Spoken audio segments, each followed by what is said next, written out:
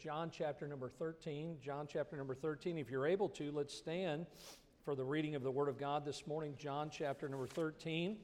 And if you came in as a visitor this morning, hopefully you received one of the bulletins on the way in. There is the outline to the message this morning that is in the bulletin. You could follow along that way if you did not receive one of those. But we're so glad that you're here this morning. And I'm praying that the Lord will use the message. We've been going through this series on Sunday mornings on stop minding your own business, which is what we're good at. We oftentimes have our nose in not only our business, but other people's business. But this morning we want to continue this thought to stop minding our own business and start minding the Father's business. Doing what God would have us to do. And we've been really just fixated on the life of Christ, what Jesus did, how He lived His life, because there's not a greater example for us as Christians than to follow the pattern that God's given us by His Son. And I want to continue that, and you pray as in the days ahead, I forget exactly how many weeks, I believe it's maybe 6 weeks or something like that. It's hard to believe we're about 6-7 weeks away from Easter.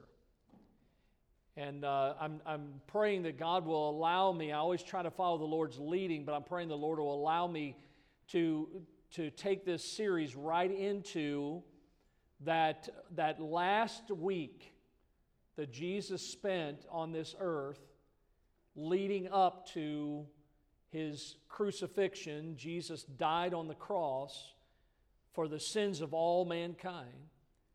And then, of course, the Bible records that He was buried. But it didn't end there, did it? Amen. 3 days later, Jesus arose, and He is alive today. We serve a risen Savior, amen? Amen. And so you pray that as God directs me and leads me, I believe that's the direction God would have me to go as we get closer to what we call it. You know, Easter's not about the bunny. If you think it is, you've sadly mistaken what Easter's all about. Easter is about the resurrection in the life. Jesus. That's what Easter is all about. And this morning we're going to take a look at a portion here that God led me to early this week.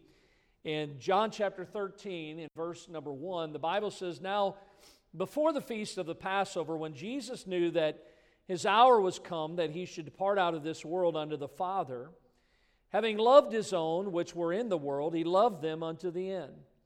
And supper being ended, the devil having now put in the heart of Judas Iscariot, Simon's son, to betray Him.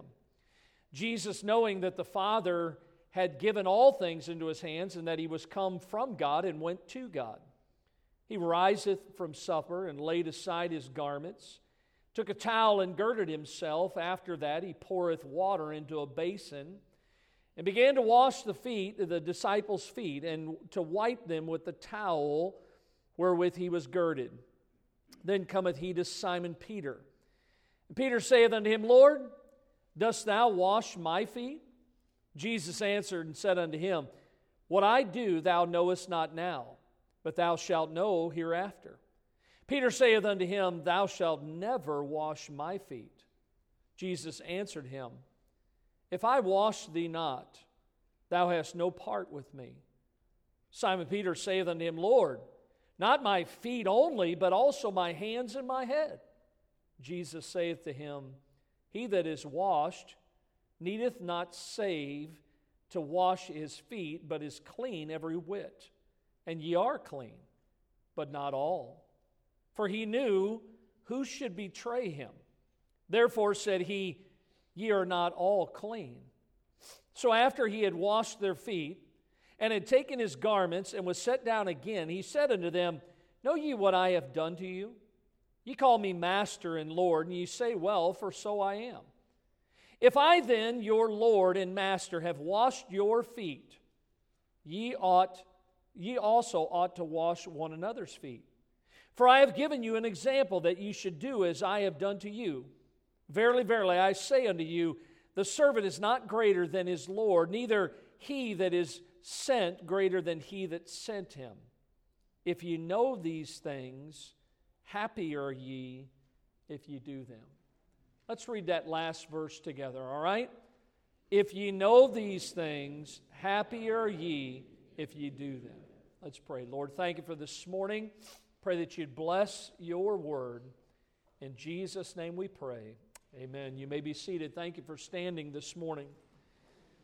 The Father's will. Stop minding our business and start minding the Father's. The Father's will is that you and I, as His children, that we would keep a low profile. Now, I know that goes against human nature because many times we want to be noticed. We want our names in highlights and in neon lights. We want to be recognized, but yet God's way up is down.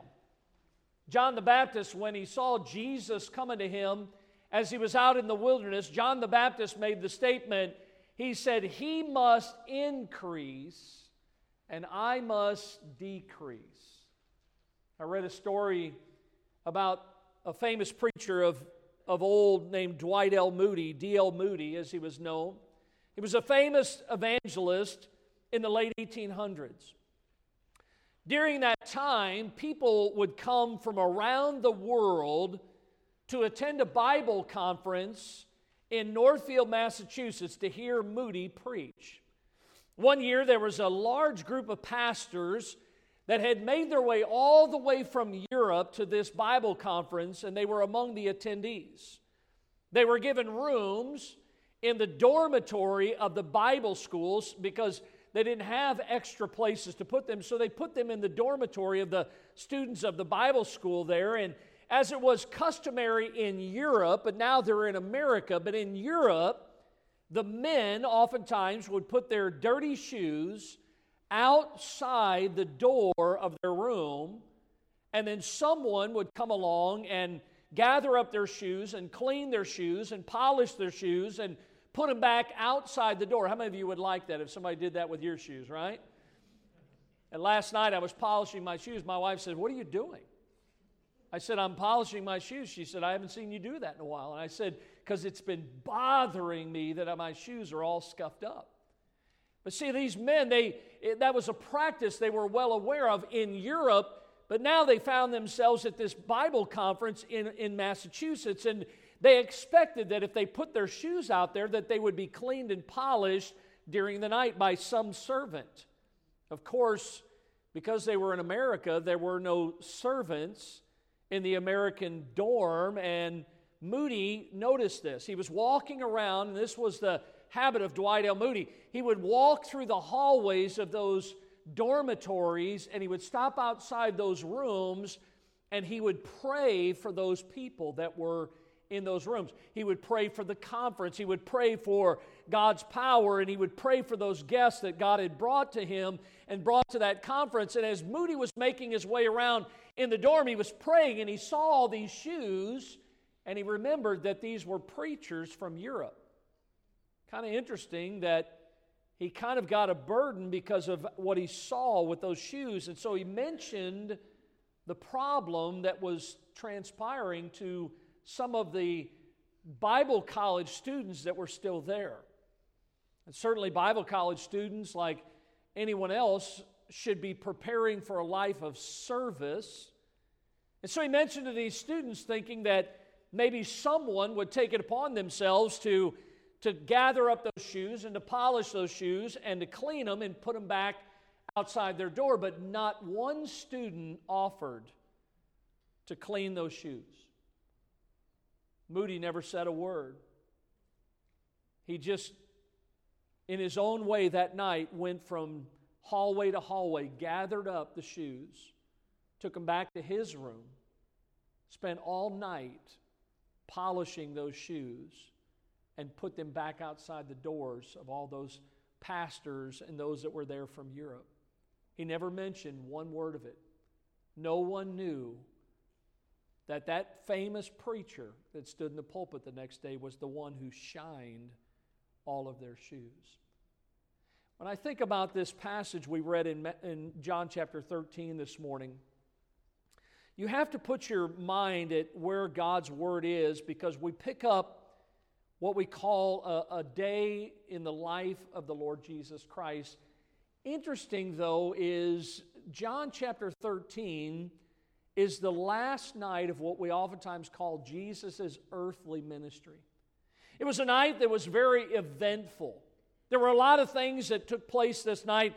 Jesus prayed that prayer as our high priest on that night, that last night of his earthly ministry. He taught his disciples many truths. One of them we're going to look at today, but many of these truths that would prove to be very valuable in their lives in the days ahead. One of the things that they did was they observed this Passover meal, this supper, we oftentimes call the Last Supper.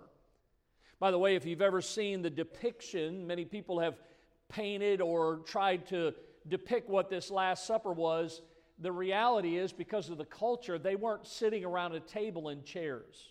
That's what you see many times when you see this picture. The truth is, they were sitting around on the floor, as was their custom, and it was quite different, but yet they spent time, and can I tell you that it wasn't about the meal, it was about the Lord that night. It was about him spending time with his disciples, his followers, those individuals that would eventually become the leaders of the church when Jesus was crucified, and of course, then 40 days later went back to be with his Father. But you find that there was one other thing that happened that night. I don't know if you picked it up in our passage, but it was also the night that Jesus was betrayed by one of those followers. Always amazes me when I read about how Judas was included by Jesus in the disciples. Many times I've thought about that. And although Jesus knew what was going to happen in the morning, and although Jesus knew that he was going to go to the cross and to a place called Calvary, the Golgotha, Gethsemane, and all those other places, Jesus knew that he would give his life. Before he began the events of that evening, before they came to the table to eat this last meal, just Jesus and his disciples, Jesus takes the time to teach them one final lesson. It's an amazing lesson that God would have us to learn today. And it really is depicted in one verse in our Bible there in your outline in Mark chapter 10 and verse number 45. The Bible says, "Even the Son of Man came not to be ministered unto, but to minister, and to give his life a ransom for many." Did you see what the Bible says? Jesus didn't come into this world so that he could be waited upon. Jesus didn't come into this world so that he could be made over, and certainly he deserved to be waited on, and he deserved to be made over. Jesus came into this world to minister, to serve. Quite the opposite of what many people would have thought. Jesus leaves us a portrait here in John chapter 13. It's the kind of picture that God wants us to see, because God's trying to tell us from the life of his Son Jesus the kind of heart that we should have towards other people. Certainly, I thought about that this week. I thought about how humble Jesus was. I thought about myself, how many times I'm so filled with myself and so full of pride. But I see the humility of Jesus as a servant. And I want you to see a couple things about his life. Notice, first of all, the humble servant's work. You see, as I look in verse number 1, the Bible says, before the feast of the Passover, when Jesus knew that his hour was come, that he should depart out of this world unto the Father, having loved his own which were in the world, he loved them unto the end. Notice that humbly we see his love. That Jesus knew that his life was coming to a close. It was near the end of his ministry on this earth. He knew that he was about to go to the cross, and he knew all the pain and the suffering that he would go through for our sins, and he knew that the end was near, but his heart was still overwhelmed with love for his disciples. And the Bible says this, that he loved them till the end. You notice there that he loved them perfectly. His love was unconditionally. Jesus' love for His disciples, it was eternally. He loved them unto the end. His love never wavered, even in the very deepest part of His life, when He was going through one of the greatest crises ever known to man, that Jesus still loved them till the end. I think about the song, Jesus loves me, this I know, for the Bible tells me so. Aren't you glad God loves you today? God so loved the world. Folks, that's not our kind of love. That transcends our kind of love. You see, I find in this humble servant that we call Jesus, that we see His love, that Jeremiah said of that love, I have loved thee with an everlasting love. Look, no matter what in your life is there, can I tell you this morning that God's love, it is something that loves us perfectly. God loves us unconditionally. God loves us eternally. Paul wrote in Romans chapter 8, he said this, he says, I am persuaded. He says here that neither death, nor life, nor angels, nor principalities, nor powers, nor things present, nor things to come, nor height, nor depth, nor any other creature shall be able to separate us from the love of God, which is in Christ Jesus our Lord. Do you get the ramifications of what Paul's saying? He says, look, it doesn't matter what I face in life and who faces me and what opposes me in life. He says, nothing will ever separate me from the love of God. And it's not because I love Him, it's because He first loved me. See, He loves us unconditionally. He loves us perfectly. He loves us eternally. And I see His love, but notice secondly, I humbly see His life. Because the Bible goes on in verse number 3, actually verse 2, the supper being ended, that the devil having now put in the heart of Judas Iscariot, Simon's son, to betray Him, Jesus, knowing that the Father had given all things into His hands, that He was come from God and went to God. See, Jesus came.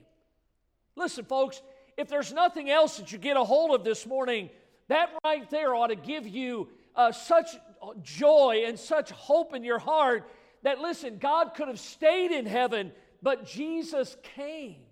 And the Bible says that He came from heaven and He came to this earth. He was the one sent from God.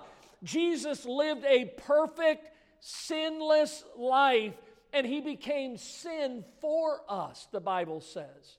Look at what it says in 2 Corinthians 5:21. For He, God, hath made Him, Jesus, to be sin for us, who knew no sin, that we might be made the righteousness of God in Him. Jesus had one purpose when He came into this world, and His purpose was that He would die for the sins of the world. The Bible says, for the Son of Man is come to seek and to save that which was lost. Who's lost? All have sinned and come short of the glory of God. Every last one of us are lost in our sins. Jesus came for everyone, and when He died on the cross, He accomplished His purpose on behalf of every man, every woman, every boy, every girl that's ever been born. The cross is the indisputable proof of the love of God for us. Romans chapter 5. When we were yet without strength, in due time, notice, Christ died for the ungodly. For scarcely for a righteous man will one die, yet peradventure for a good man some would even dare to die. But God commendeth His love toward us, in that while we were yet sinners, Christ died for us. How many of you could say amen to that this morning? See, listen, God didn't say to us, when you get your act together, when you get all your ducks in a row, when everything is exactly the way it should be, then I will save you. No, the Bible says, while we were yet sinners, Christ died for us. Now, there's a lot of people today who believe that they can live a certain way, they can live a good life, they can do certain things, and everything will be okay. Can I tell you that every last one of us, there is nothing we can do to merit heaven. there is no life we can live. The Bible says there is none good, no, not one. Jesus came and He gave His life and He accomplished what we needed, and that was that we needed a Savior. And so we see humbly, we see the love that He has for us, and we see the life that He gave for us, but then notice we see it humbly through His labor. The Bible tells us in these verses that as Jesus did the things that He did here in John chapter 13, that Jesus was actually performing that of what a slave would do. Now remember, He is Lord. He is Master. And yet what did He do? He humbled Himself. He took upon Himself the form of a servant. He humbled Himself here in these verses. You see, when you would go into someone's home in Bible times, you had to understand that they didn't have paved roads and sidewalks to walk on. There was the dust of the ground, and many times the shoes that they would wear, they were just some type of a sandal. Many times it would be some type of a piece of leather on the bottom to protect the bottom of their foot. And then there would be some maybe leather straps, and oftentimes we would think of sandals nowadays. These were very primitive type shoes, but they were open. And understand that when you walk around with open shoes on dusty roads, that your feet are going to get dirty. And what would happen is you'd come into someone's home, and you were to be, as you came into that home, the servant of that home would then help you to clean your feet so that you didn't track the dirt and the dust into the house. And, you know, sometimes you still see there are some people that I've known, we've had friends in Hawaii and other places where when you come into their house, they customarily want you to take your shoes off when you come into their house. Anybody do that? Some people do that. We had some friends that actually had right inside the door, they had a closet. Many times where I grew up in the Midwest, that closet was a coat closet. You all know what coats are here in South Florida? It's something you put on when there's cold weather. Most of you think it gets cold here. It doesn't get cold here. But nonetheless, these closets were where you would hang your coats. But I've known people that have a closet there. It's not for coats, it's for shoes. And see, these people would come in, and the servants, they would maybe remove the sandals, and they would begin to take some water, and they would wash their feet. And it was considered, when you came into a home, it was actually considered uncivilized and, let me say it this way, not hospitable to not have someone to perform that, someone to wash their feet. Oftentimes it was frowned upon. And when you see this in John 13, where Jesus, the Bible says in verse number 4, He riseth from supper, He laid aside His garments, He took a towel, girded Himself, and after He poureth water into a basin, He began to wash the disciples' feet and to wipe them with the towel wherewith He was girded. Isn't it interesting that there was no servant, apparently, at this place? So none of the disciples picked up the towel and the basin and the water and began to perform this. Jesus did. So as we think about this, Jesus begins to rise from the table. He takes off his garments. He begins to put on a towel. He begins to pour water in his basin, and he begins to wash the dirty, stinking feet of his disciples. I wonder how many of us would do that. Say, well, you don't understand how awful that would be. But yet Jesus did it. Now, I've been in some churches and I've heard people talk, and you know, when we're a Bible-believing church here at Bible Baptist Church. People ask sometimes, Pastor, why do you do this? And I'll show them in the Bible why we do it, because of what the Bible teaches. And sometimes people say, why don't you do this? And I'll say to them, well, because we can't find that in the Word of God. One of the things that the Bible teaches is that there are two what is called ordinances in the Bible. An ordinance is something that is God put there. It's to help us to remember something. That's what the word ordinance actually means. Two of the ordinances, the only two that you find in the Bible, actually are the Lord's table, which was given by the Lord to the church, saved people. And the other one is believers' baptism, which was given by the Lord, that Jesus himself also was baptized. And you see both of these. Now, why those two? Because both of them are a picture of the death, the burial, and the resurrection of Jesus Christ. So sometimes if you come on maybe a Sunday night or something, we might have, I think in another 3-4 weeks, we're going to be remembering the Lord's table. And we have elements. Now again, some people don't understand, and they have alcoholic beverages and they have other things. Again, the reason we do it the way we do is because of what the Scriptures teach. So we'll have that, and so when you think about the juice, that's what it is, and you think about the bread, both of those are a picture, they're a type of the body and blood of Jesus Christ. Now the Bible doesn't teach us that when we partake of those elements, when we drink that juice and we eat that bread, that we're literally eating the body and blood of Jesus, because last time I checked, that's called cannibalism. We don't practice that here at our church. But what we do is we remember the shed blood of Jesus Christ, and we remember the broken body of Jesus Christ, and that's what the Lord's table is all about. And Jesus said, "Do this as oft as you will in remembrance of me." In other words, remember what I did for you when I went to Calvary. So the Bible doesn't tell us how many times, but what we do as a church is a couple times, maybe 3, 4, 5 times a year, because we don't want to become ritualistic in it. We want to remember what Jesus did for us.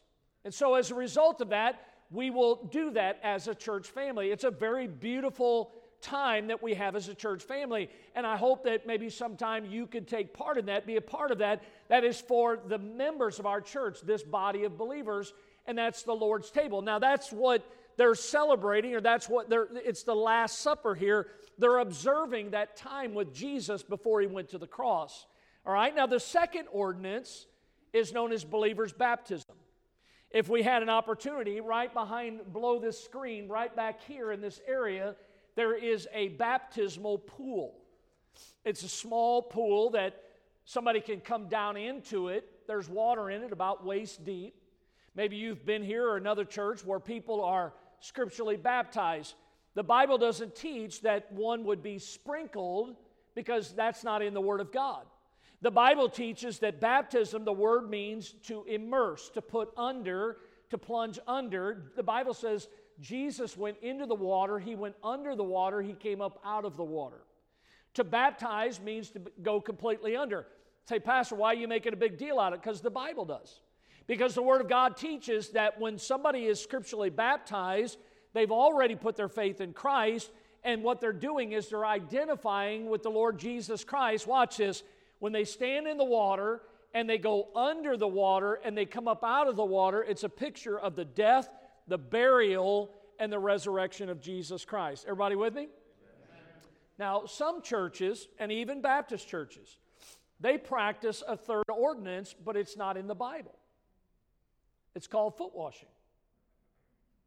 Foot washing does not teach the death, the burial, and the resurrection of Jesus Christ. Foot washing teaches that we have dirty feet and they need to be washed. That's what it teaches. So when you think about what's happening here, Jesus is washing their feet. What an incredible scene as Jesus is washing not only the disciples, but remember, who's one of those disciples? Judas. Jesus washed all their feet, which included Judas. When I look at that in this passage, look at John 6:64 in your notes. Here's what Jesus said. "There are some of you that believe not, for Jesus knew from the beginning who they were that believed not and who should betray him." How many of you think God, how many of you believe Jesus is God? How many of you believe God knows everything? How many of you believe Jesus knew everything about Judas before Jesus asked him to be one of his disciples? Right? And Jesus knew when and where and how Judas would betray him, and yet he humbly washed all of their feet. I want you to think about that this morning, because even though he knew what was in the heart of Judas, and he knew what Judas's plans were, he still loved him, and here's the best part. He actually offered many opportunities for Judas to get his heart right. That just shows you the love and the long-suffering that Jesus has with all of us.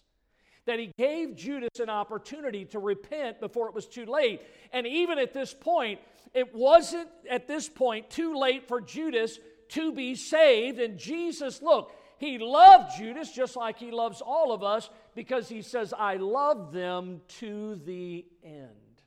And so I want you to think this morning, along with me, not only the humble servant's work, which included his love and the life that he gave and the labor that he showed while he was on this earth, but then notice, secondly, the humble servant's word.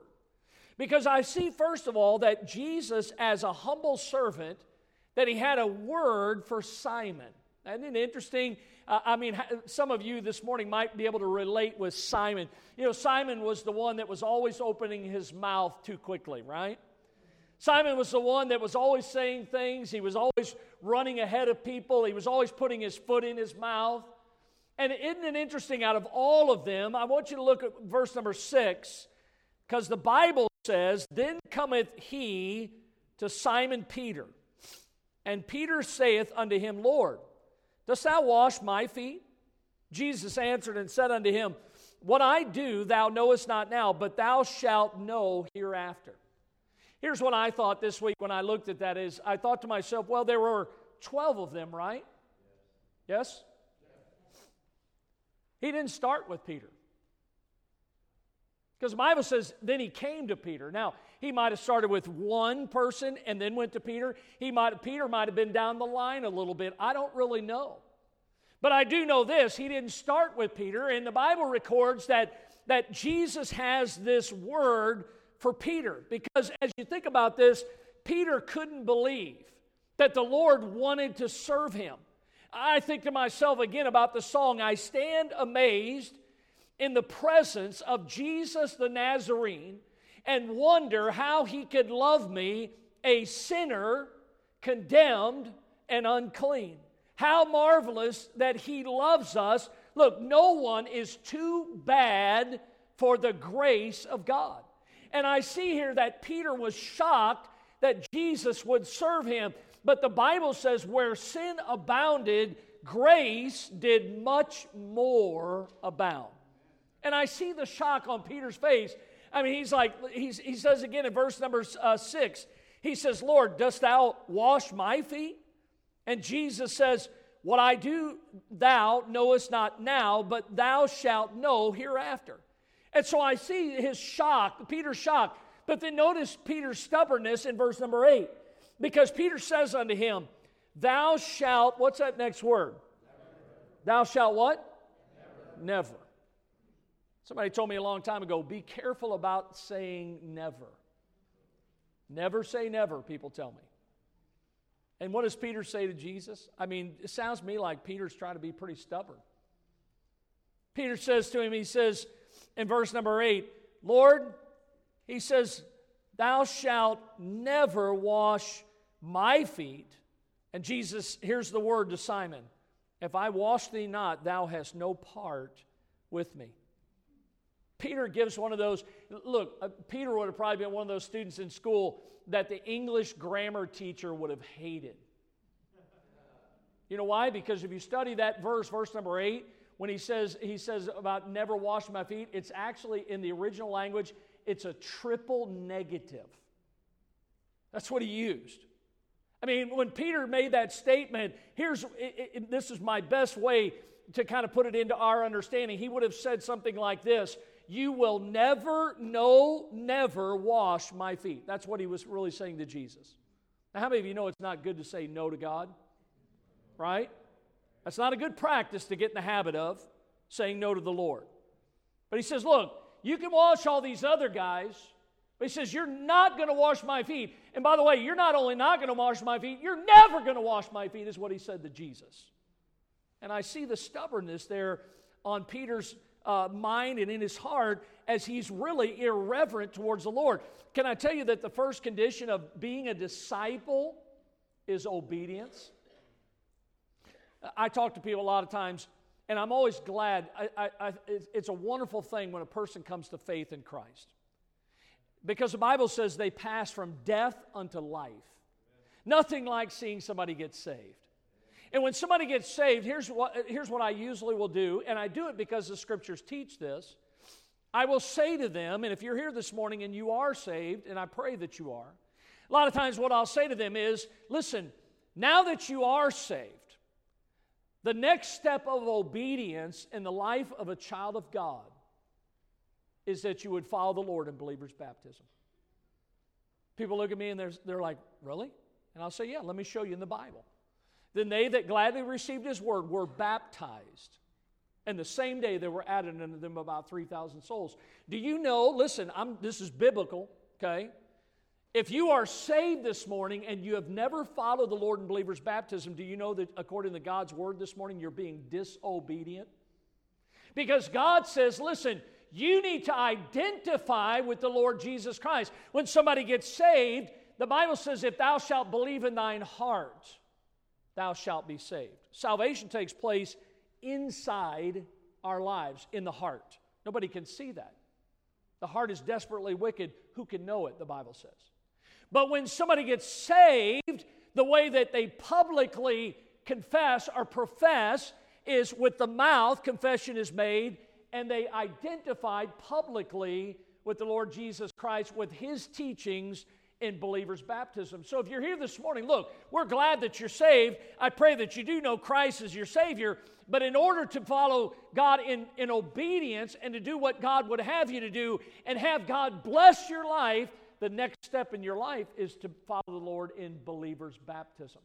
See, I find here that as Peter was being stubborn, that he was not being obedient, and Jesus reminds him, and by the way, He's reminding us that unless a man is willing to submit, that's the key right there.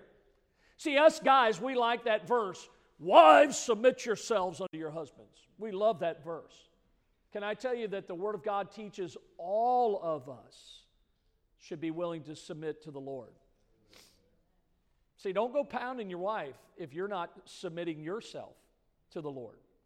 And the Bible tells us, as Jesus is mentioning here, that we have to be willing to submit to the commandments of the Lord. And if we're not willing to submit ourselves to the commandments of the Lord, then guess what happens is that you and I will not have proper fellowship with the Lord.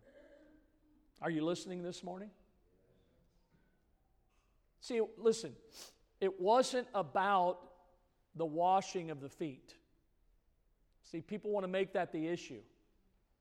The issue is that Peter wasn't willing to do what the Lord wanted him to do.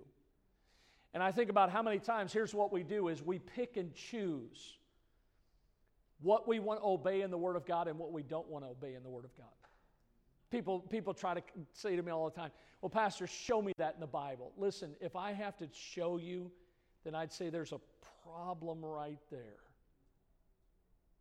Because most of those people that say, show me, they already know that it's in there. You see, we want to be blessed, but we pick and choose. And Jesus says, look at it in verse number 9. He says, Simon Peter saith unto him, Lord, not my feet and my hands and my head. Jesus said, if I wash thee not, thou hast no part. In other words, you're not going to have the proper fellowship with me. See, obedience to the Lord, it's proof that we love the Lord. And I see that there was a stubbornness there in Peter's life and in his heart. But then I do see the submission, because in verse number 9, when Peter hears that gentle rebuke that, look, if you don't let me do this, then you're not going to have any part with me. When Peter hears that gentle rebuke, in other words, Peter gets to the place where he says, well, Lord, if you're going to wash my feet, don't stop there. I mean, wash my head and wash my hands. Matter of fact, just give me a whole bath, Lord. That's what he's saying. Now again, this gets into something here because Peter has this attitude now of surrender. It took him getting past this stubbornness. And God wants us to get to the place where we're looking to him and his will for everything. And so I see that as a humble servant, that he has a word for Simon, but then notice he also has a word for all saints. Because remember, Peter wasn't the only one that was there. There were 12 of them, right? So in that instance, yeah, he was addressing Peter because Peter was the one that says, "You're never going to wash my feet, Lord." So Jesus had a word for Simon. But then notice what he says for all saints, for all of those that were there. Look at verse number 10. Jesus saith unto him, "He that is washed needeth not save to wash his feet, but is clean every whit. And ye are clean, but not all. For he knew who should betray him, therefore said he, Ye are not all clean." Now, Jesus tells Peter that when a man, get a hold of this now, when a man or a woman, when they have washed their entire body, okay, when they've taken a bath, and then they get their feet dirty from walking maybe on the dusty roads, that they don't have to take an entire bath again. They just need to wash their feet. Are you with me? Because when you study this out, and he uses the word wash, okay, there's two words that are used. The first word is the word luo, which that word actually talks about washing the entire person, taking a bath. But then the second word that he uses is the word nipto.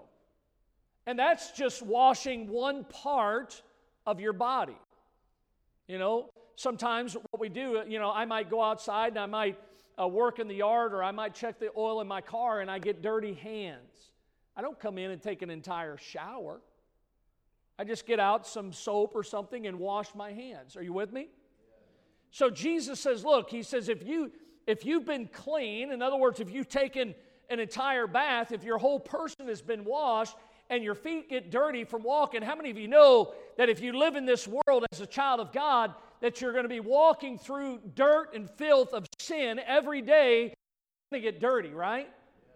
And so understand that what Jesus is saying to all saints here is that there's a point in our lives, the image is very clear, that when we receive Christ as our Savior, as our personal Savior, that Jesus has forever washed us from our sins. How many of you would agree with that today?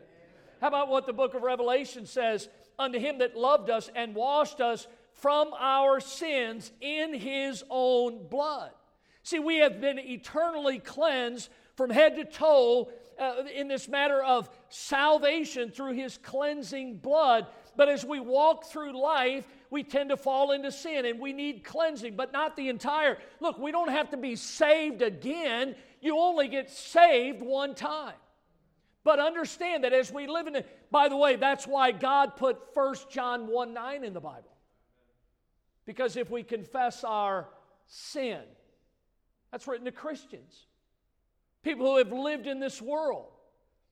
And Jesus is trying to help us understand here that what we need when sin comes into our lives is we need cleansing from that particular stain, that sin that we have entered in our daily walk. Look what the Bible says in 1 John chapter 1.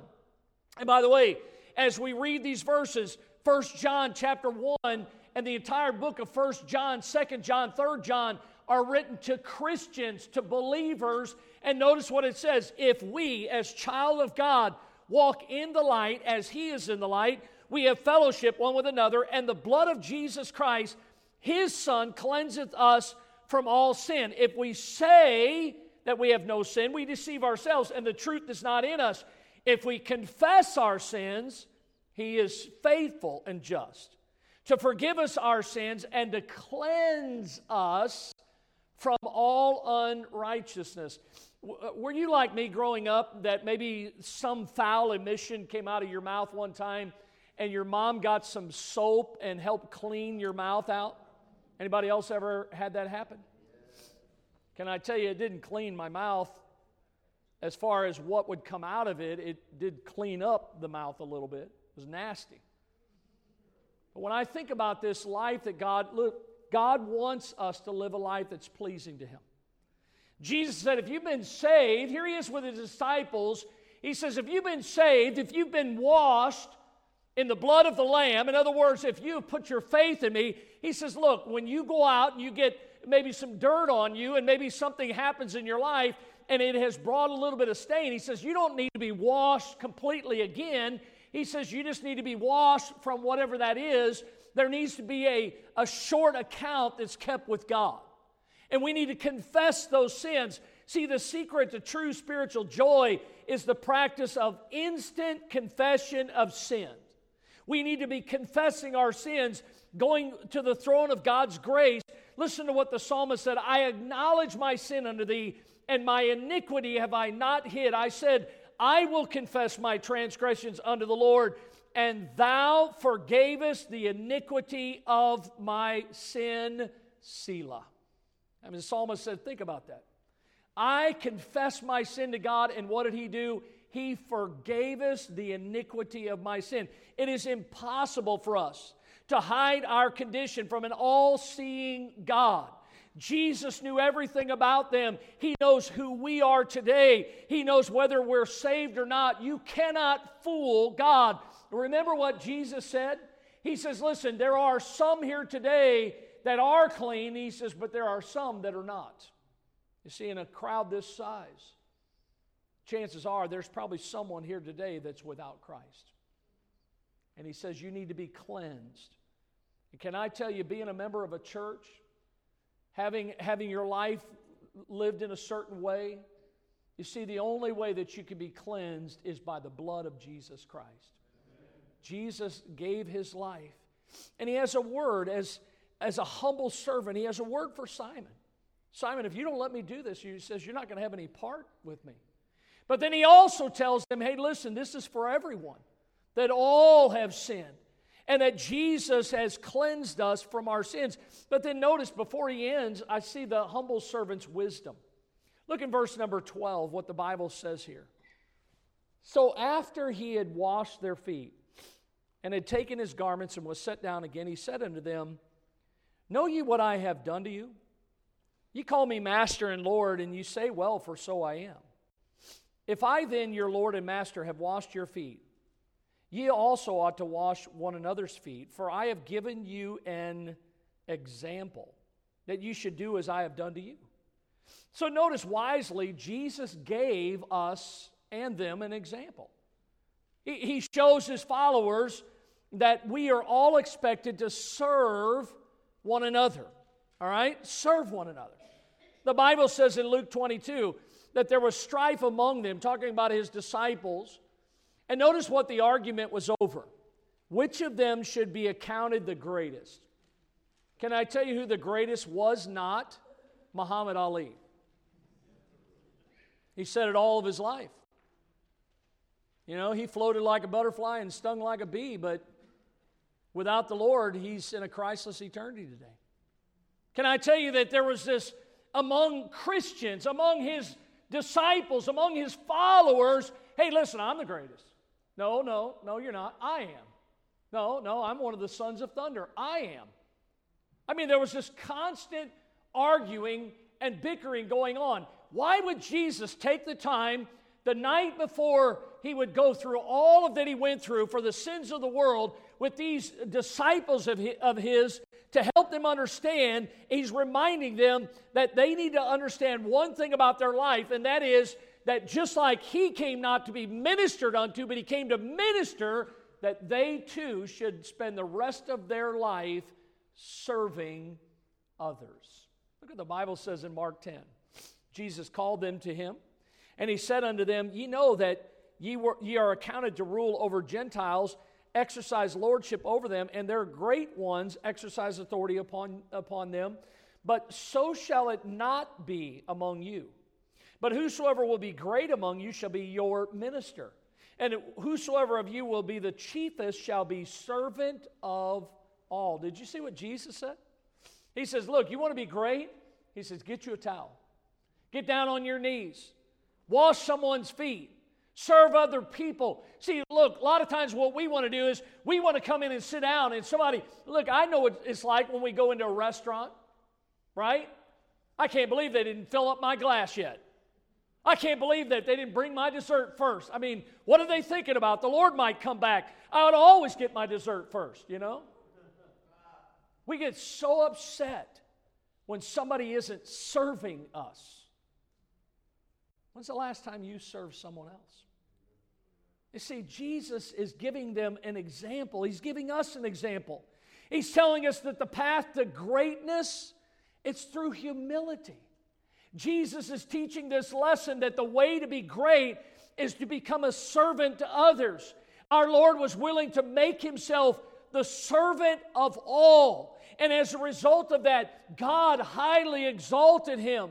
God raised his son up. He's given him a name that's above every name. Jesus gave us an example that we are to follow. His example, and it's not so that we can be great and we can be noticed and we can be something big in this world, but that we can be a servant, that we can help other people come to know him. See, he gives us an example, but then notice Jesus gave us an exhortation. Look at verse 16. He says here, "Verily, verily, I say unto you, the servant is not greater than his Lord. Neither is he that is sent greater than he that sent him." Did you notice that? Jesus was the sent one. He says, I'm not even greater than my Father. You see the humility there? That if Jesus was willing to be a servant, then his followers should be willing to serve. Jesus didn't serve the ones that he preferred. Now get this. What did Peter do when Jesus was on trials? Anybody remember? Can you hear the rooster?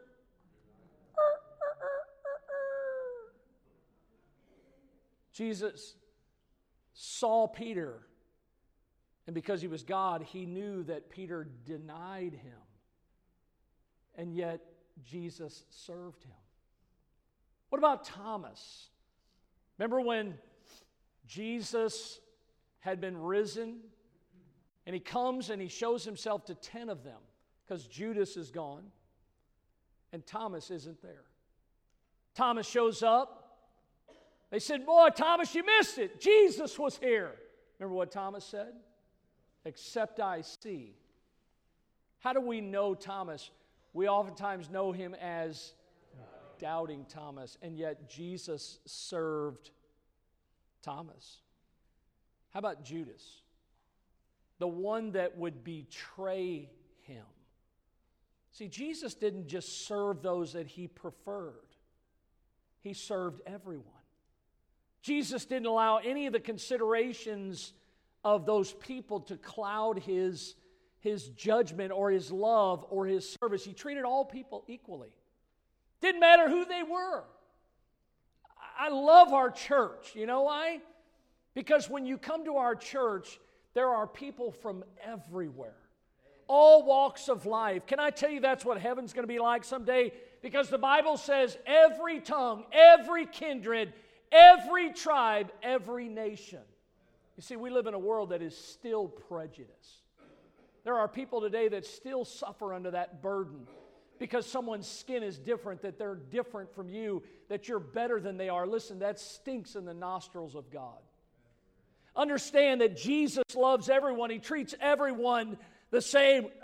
The true servant is not someone that's allowed to pick their favorites. When somebody would come into their house, they couldn't say to them, "Hey, I'll wash your feet, but I'm not going to wash his feet." No, a servant washed the feet of everyone that came into the home. We have to have the heart of Christ and be willing to serve, listen, even if it were our enemies. Look what the Bible says in Matthew 5 in your notes. "Ye have heard that it has been said, Thou shalt love thy neighbor and hate thine enemy.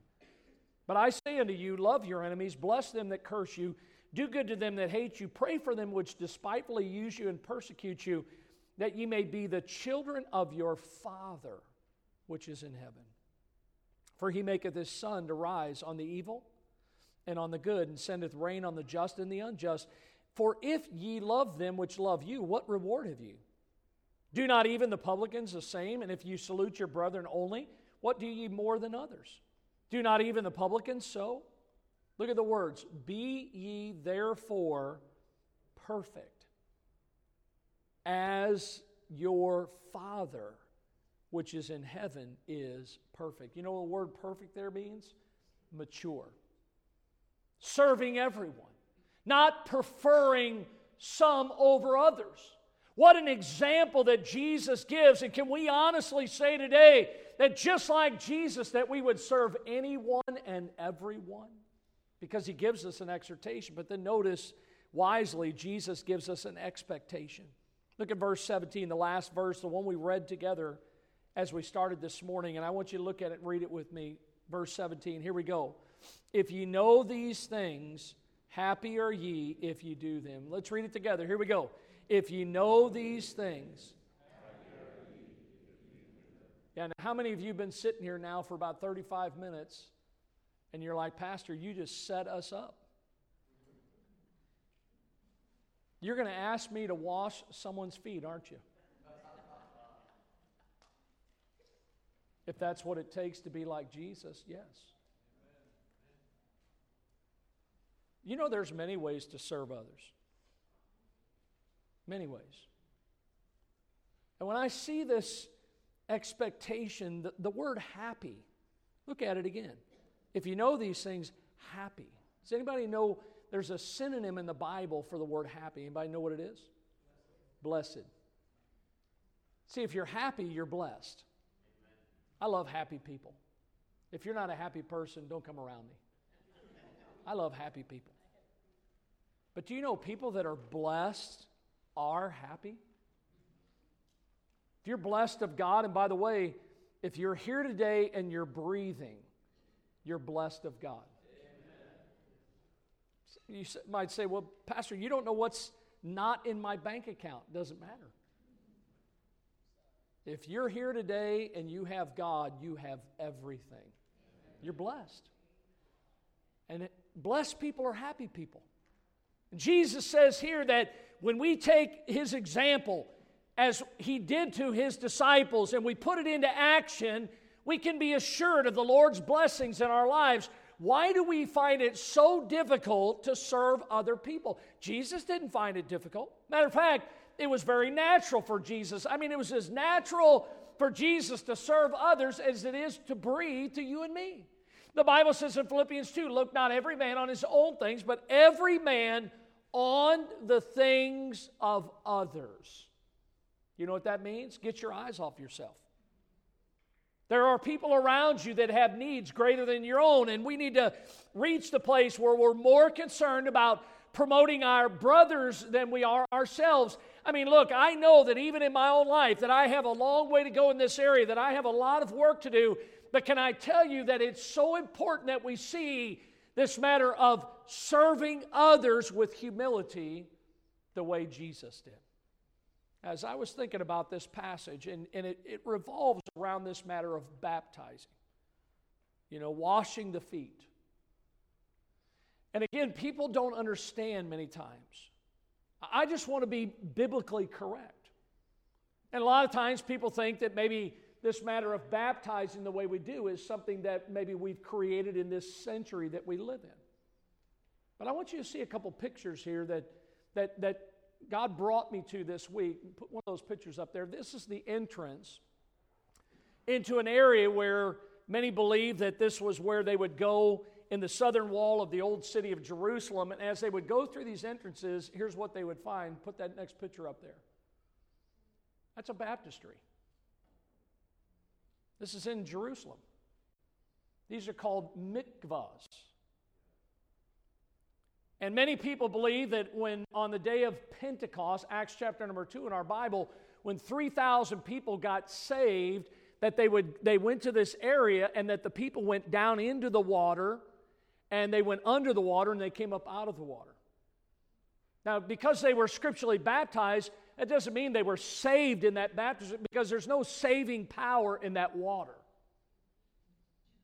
Just like when Jesus, when he washed their feet, there's no saving power in that water that Jesus put in that basin.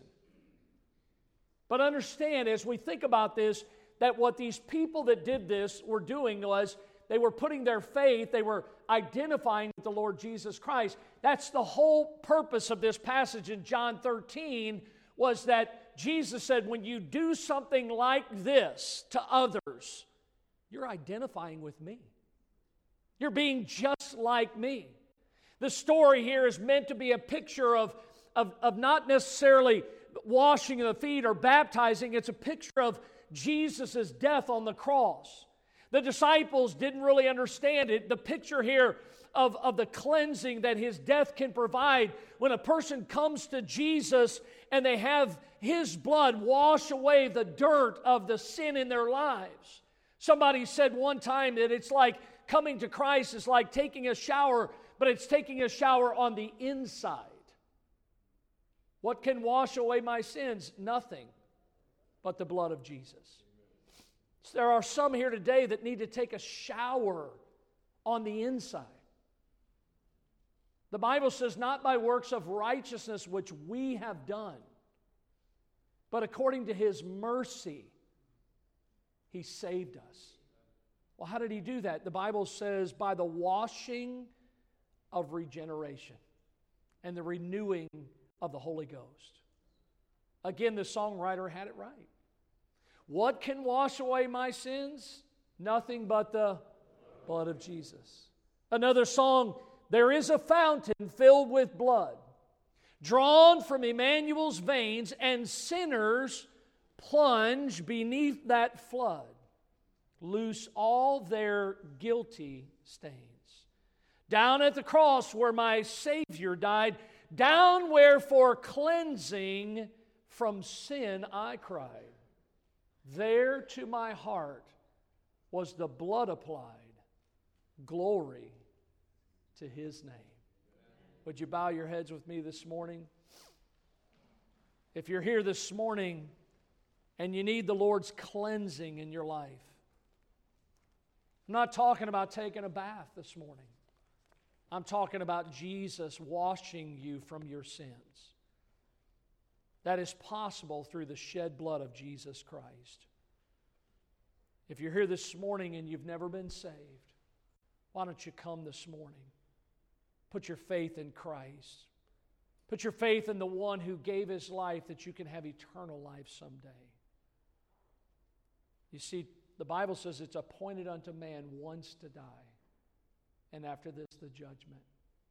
Today is the day of salvation. Don't put off the Lord any longer. If you need to be